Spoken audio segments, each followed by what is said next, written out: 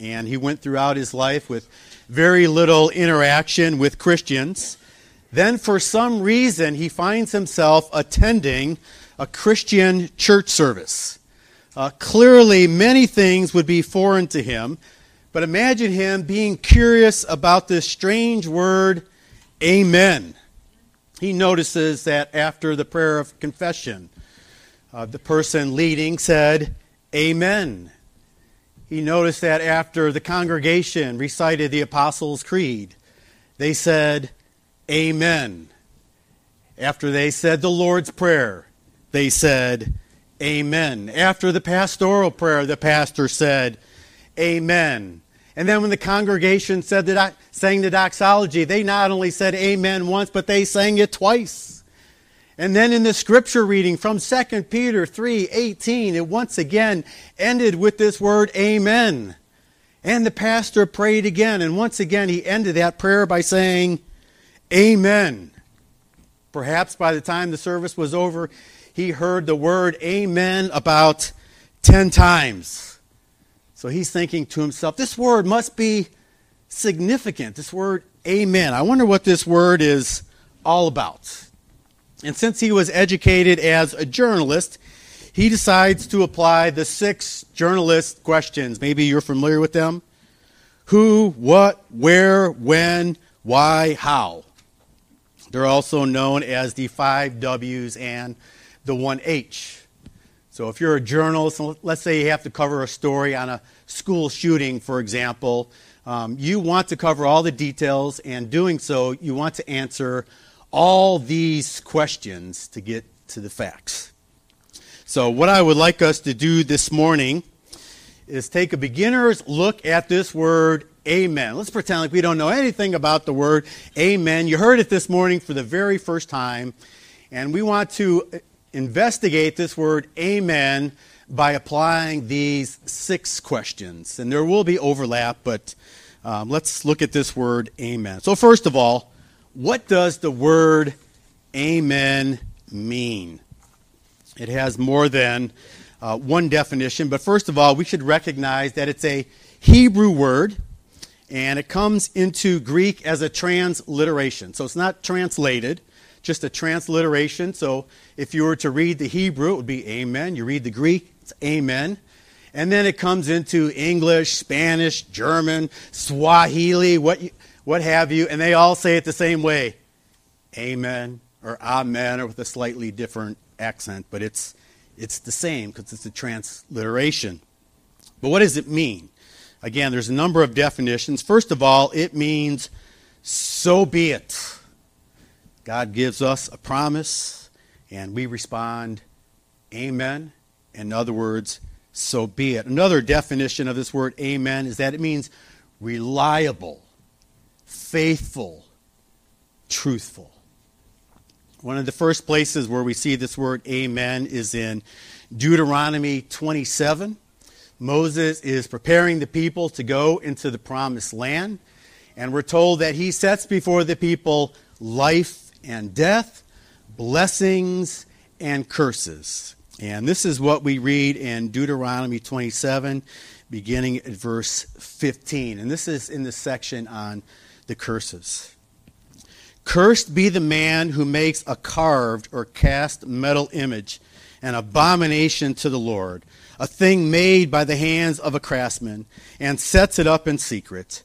And all the people shall answer and say, amen. Verse 16. Cursed be anyone who dishonors his father or his mother. And all the people shall say, amen. Verse 17. Cursed be anyone who moves his neighbor's landmark, and all the people shall say, amen. That's just 3 verses. But from 15 to 26, we have similar statements, and we have a total of 12 amens.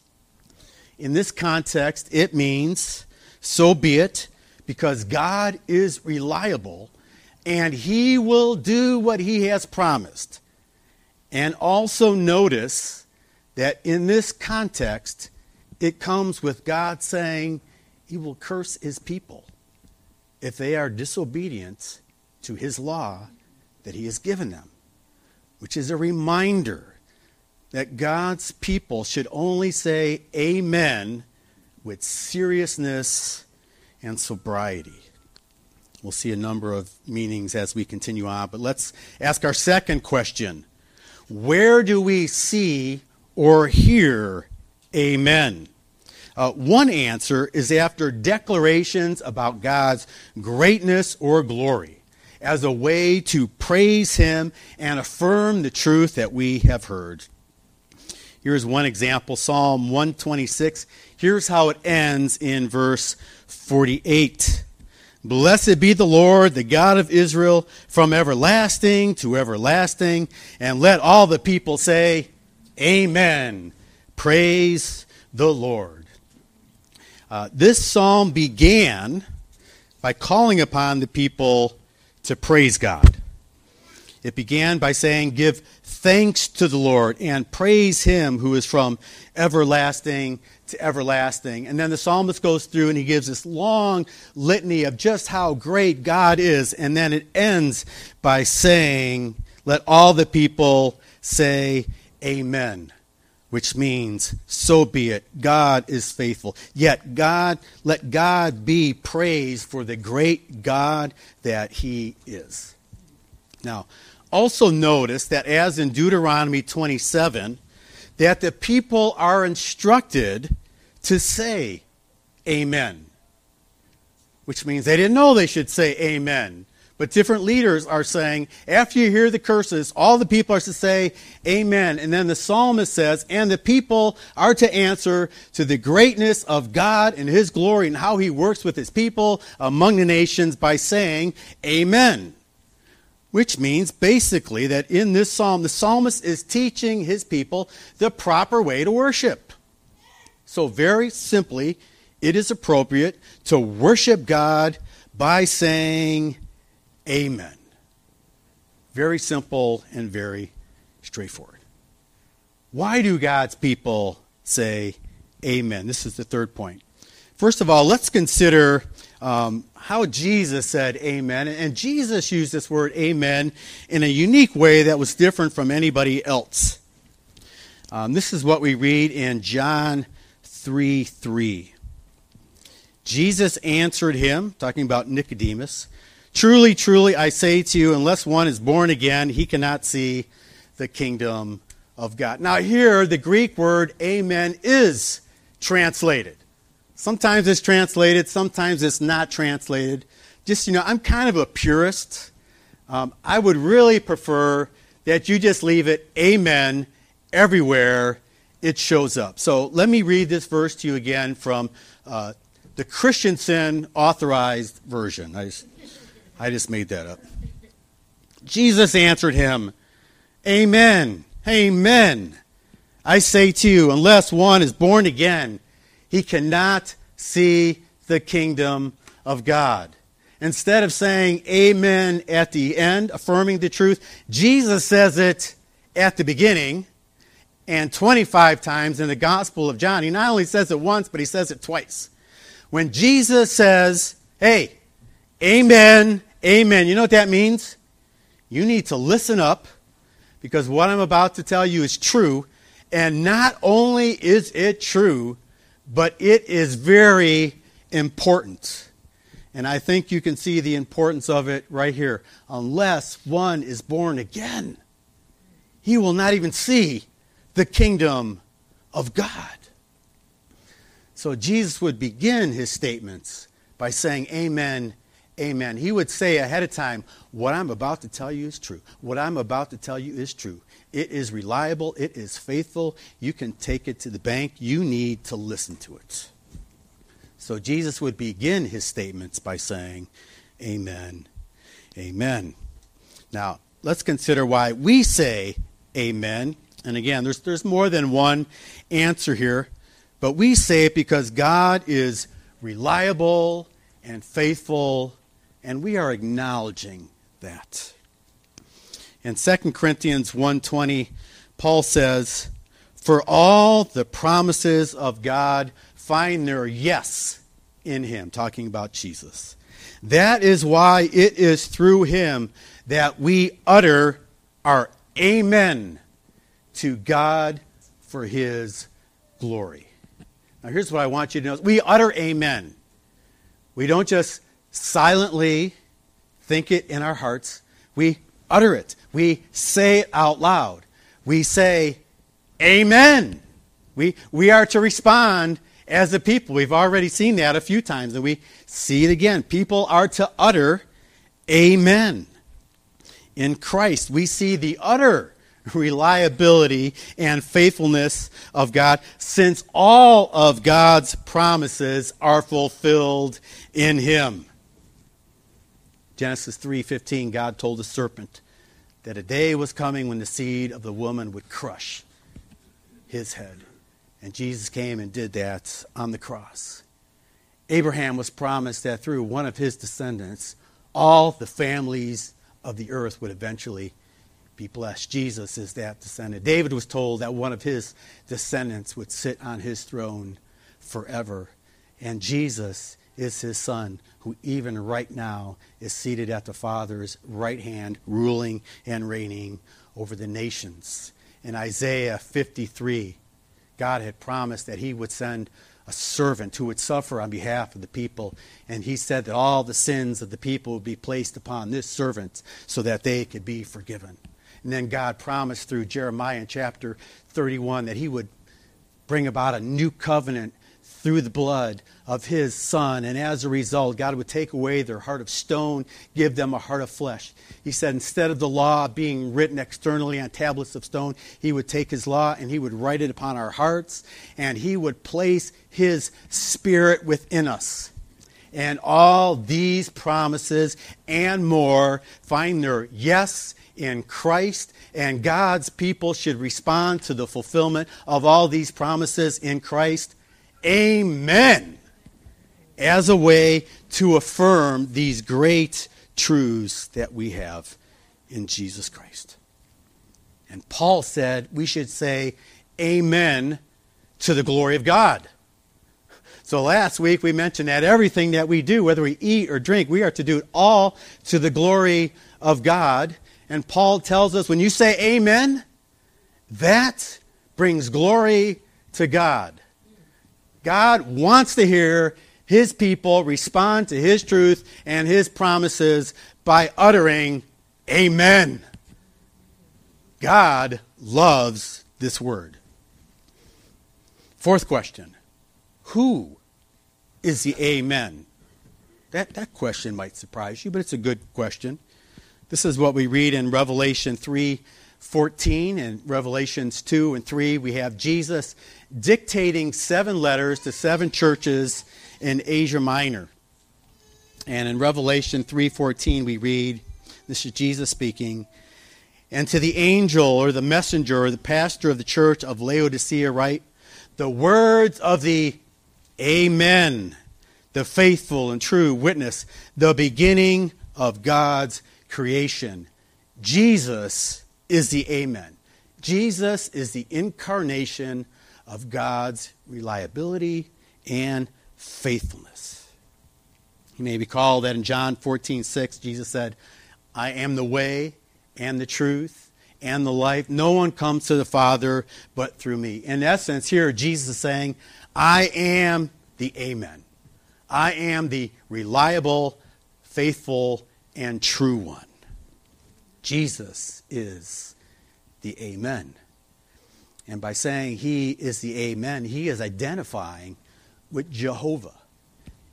And the reference is to Isaiah 65:16, where we read, he who blesses himself in the land shall bless himself by the God of truth.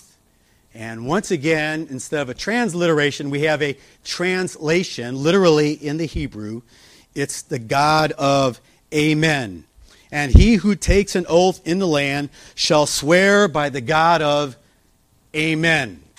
In the ESV, it's truth, but if you look it up in the Hebrew, it's Amen. Our God is the God of Amen. And then Jesus comes and he says that he is the Amen. This means that Jehovah and Jesus are so intimately associated with truth and reliability that it's their name. Their very name is Amen. Their very name is reliable. You could ask Jesus, what's your name? My name is reliability. What's the name of your father? The name of my father is faithful. It's their name because it's who they are. Now, I don't know what you're going through this morning. I do know this. You're going through something. Everybody is going through trials or difficulties. Maybe right now they're minor. If they're minor, praise God. If they're major, as we were reminded in our time of confession, keep your eyes fixed on God. But remember, you serve a faithful God. And He is faithful to all His promises. Like Philippians 4:19, where Paul says, "And my God will meet all your needs according to His glorious riches in Christ Jesus." I don't know what your need is, but I know this. God will meet it in Christ Jesus. He will fulfill that promise. Because that's who He is. His very nature is that of faithfulness and reliability. So keep your eyes fixed upon Him. He will meet your need. He will bring you through the trial. He will bring you through the valley of the shadow of death, and you will find yourself in His perfect timing coming out on the other side. You can trust Him.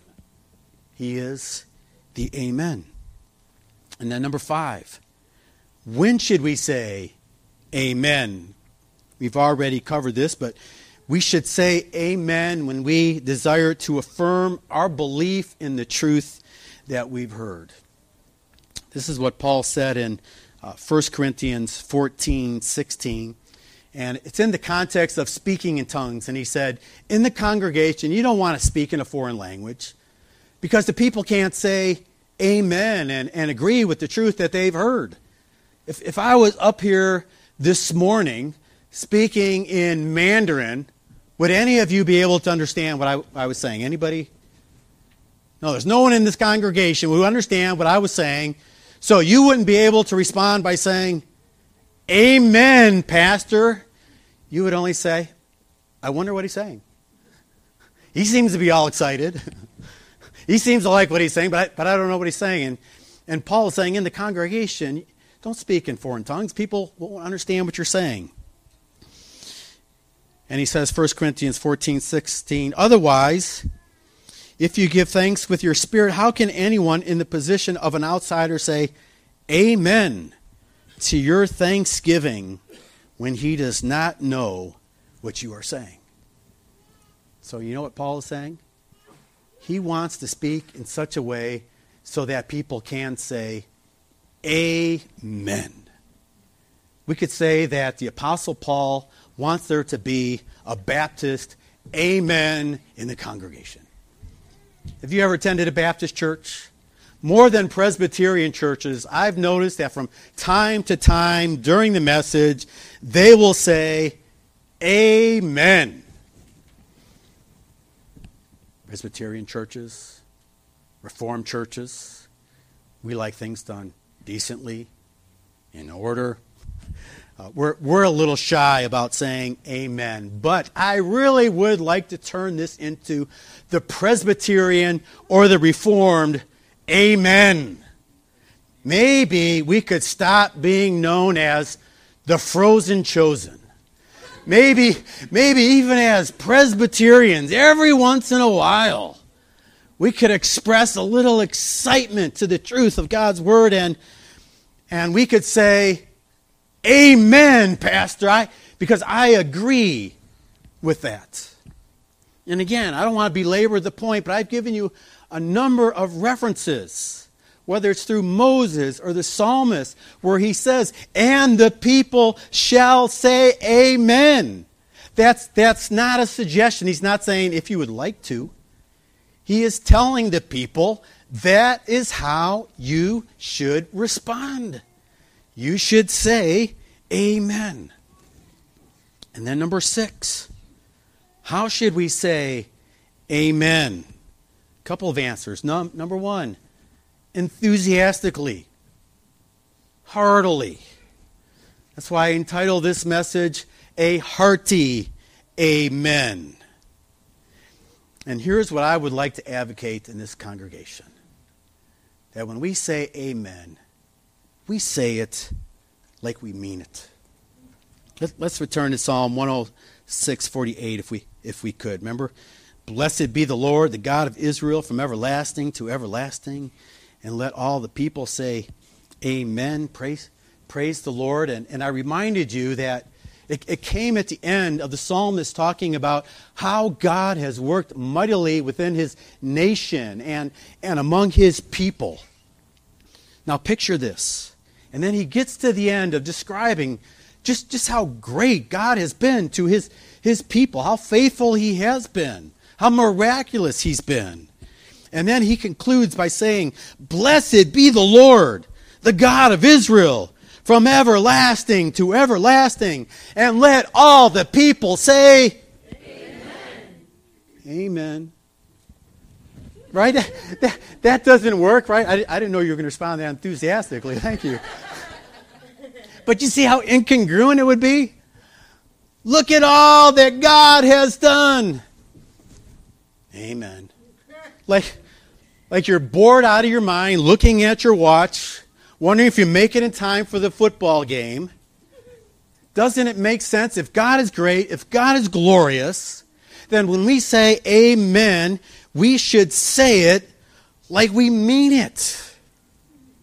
And here's a practice I would like to add to our church.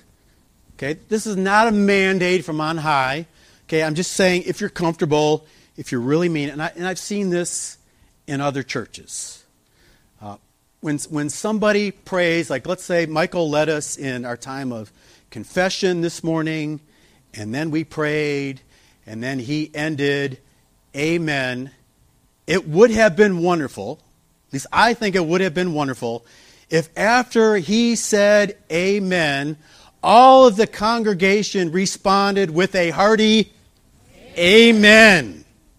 And I've seen that in churches where every time the prayer ends in amen, and again, 3, 4, 5 times a service, whatever it is, the congregation responds by saying amen. And I think it's glorious. And I do think it's appropriate.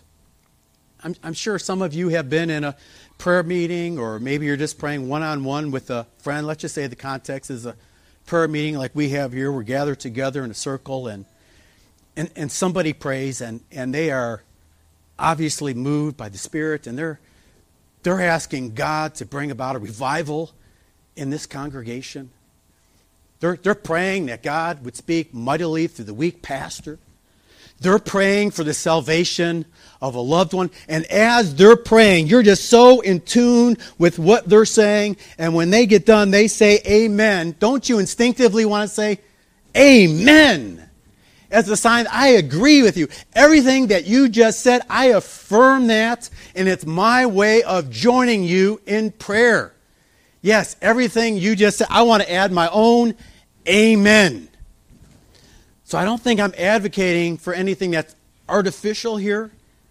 If we really are in tune with the prayer and we agree with it, it should be more than appropriate to add our own amen.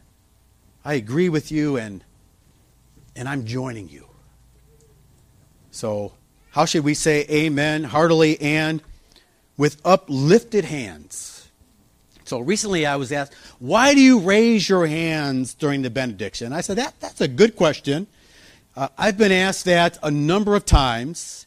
And one of the reasons why we raise our hands during the benediction is, again, because we see the Israelites doing that. And they obviously were taught to raise their hands. For example, in Nehemiah 8:6, we read, and Ezra blessed the Lord, the great God. And all the people answered, amen, amen, lifting up their hands. and they bowed their heads and worshiped the Lord with their faces to the ground. Notice, when Ezra blessed the people, we're told that all the people said, Amen, Amen. How did they know? Obviously, they were instructed to say that.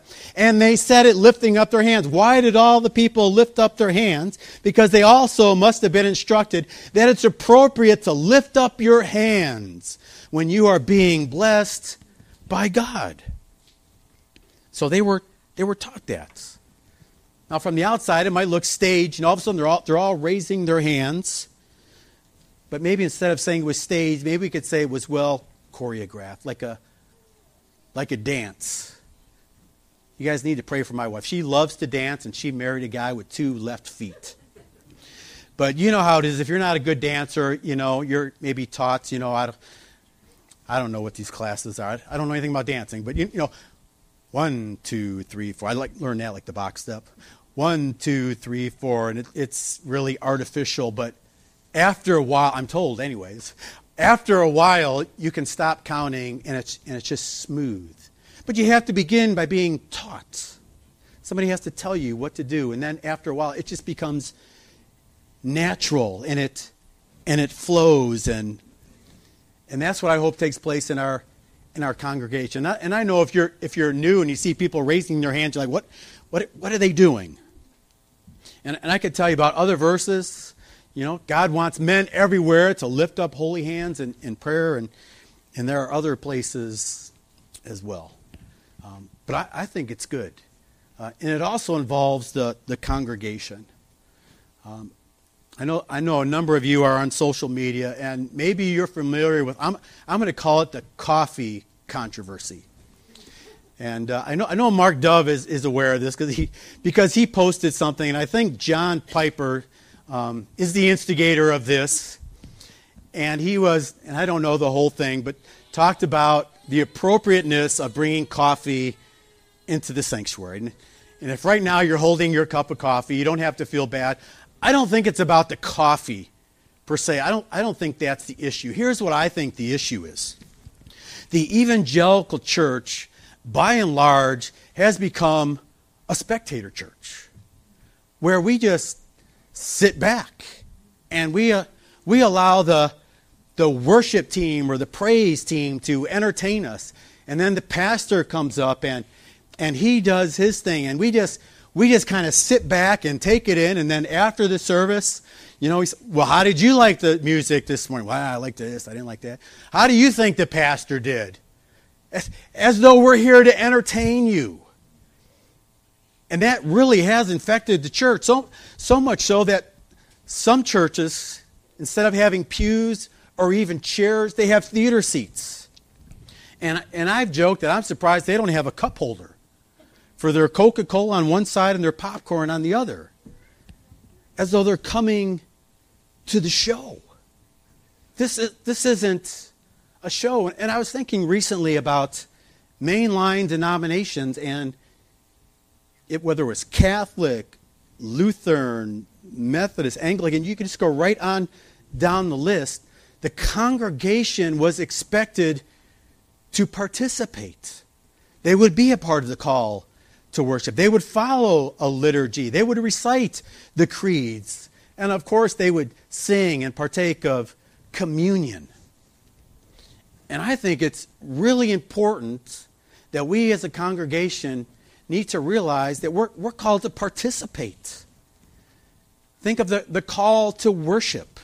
This morning was from Psalm 84. I could have just read it to you. I'm capable of doing that. But why is it a responsive reading?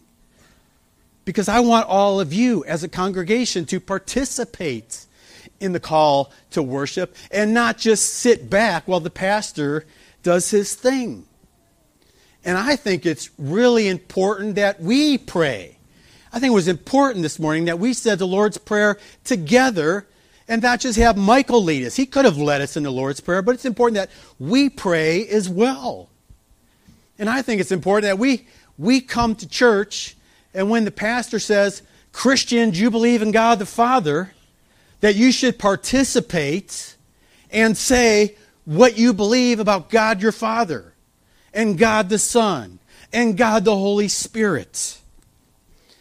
And of course, in the singing, we participate. But even in the benediction, we're participating by lifting up our hands and saying, Amen. And by asking all of you, if you're comfortable, every time you every time you hear Amen at the end of a prayer, if you could give a hearty Amen, I think it would be just another way of participating in the service and engaging yourself and your mind. And as we saw, this word amen is significant, and the people are taught that they are indeed to respond to glorious truths and blessings by giving their own amen. Let's close in prayer. Father, we thank you for your word. Thank you for 2 Peter that we've concluded this morning.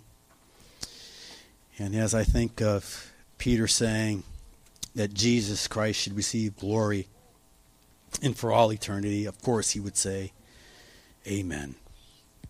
Father, I pray for this congregation that every week we come with the desire to participate and not just sit back. We're to pray for one another. We're to sing to one another, confess our sins to one another, encourage one another.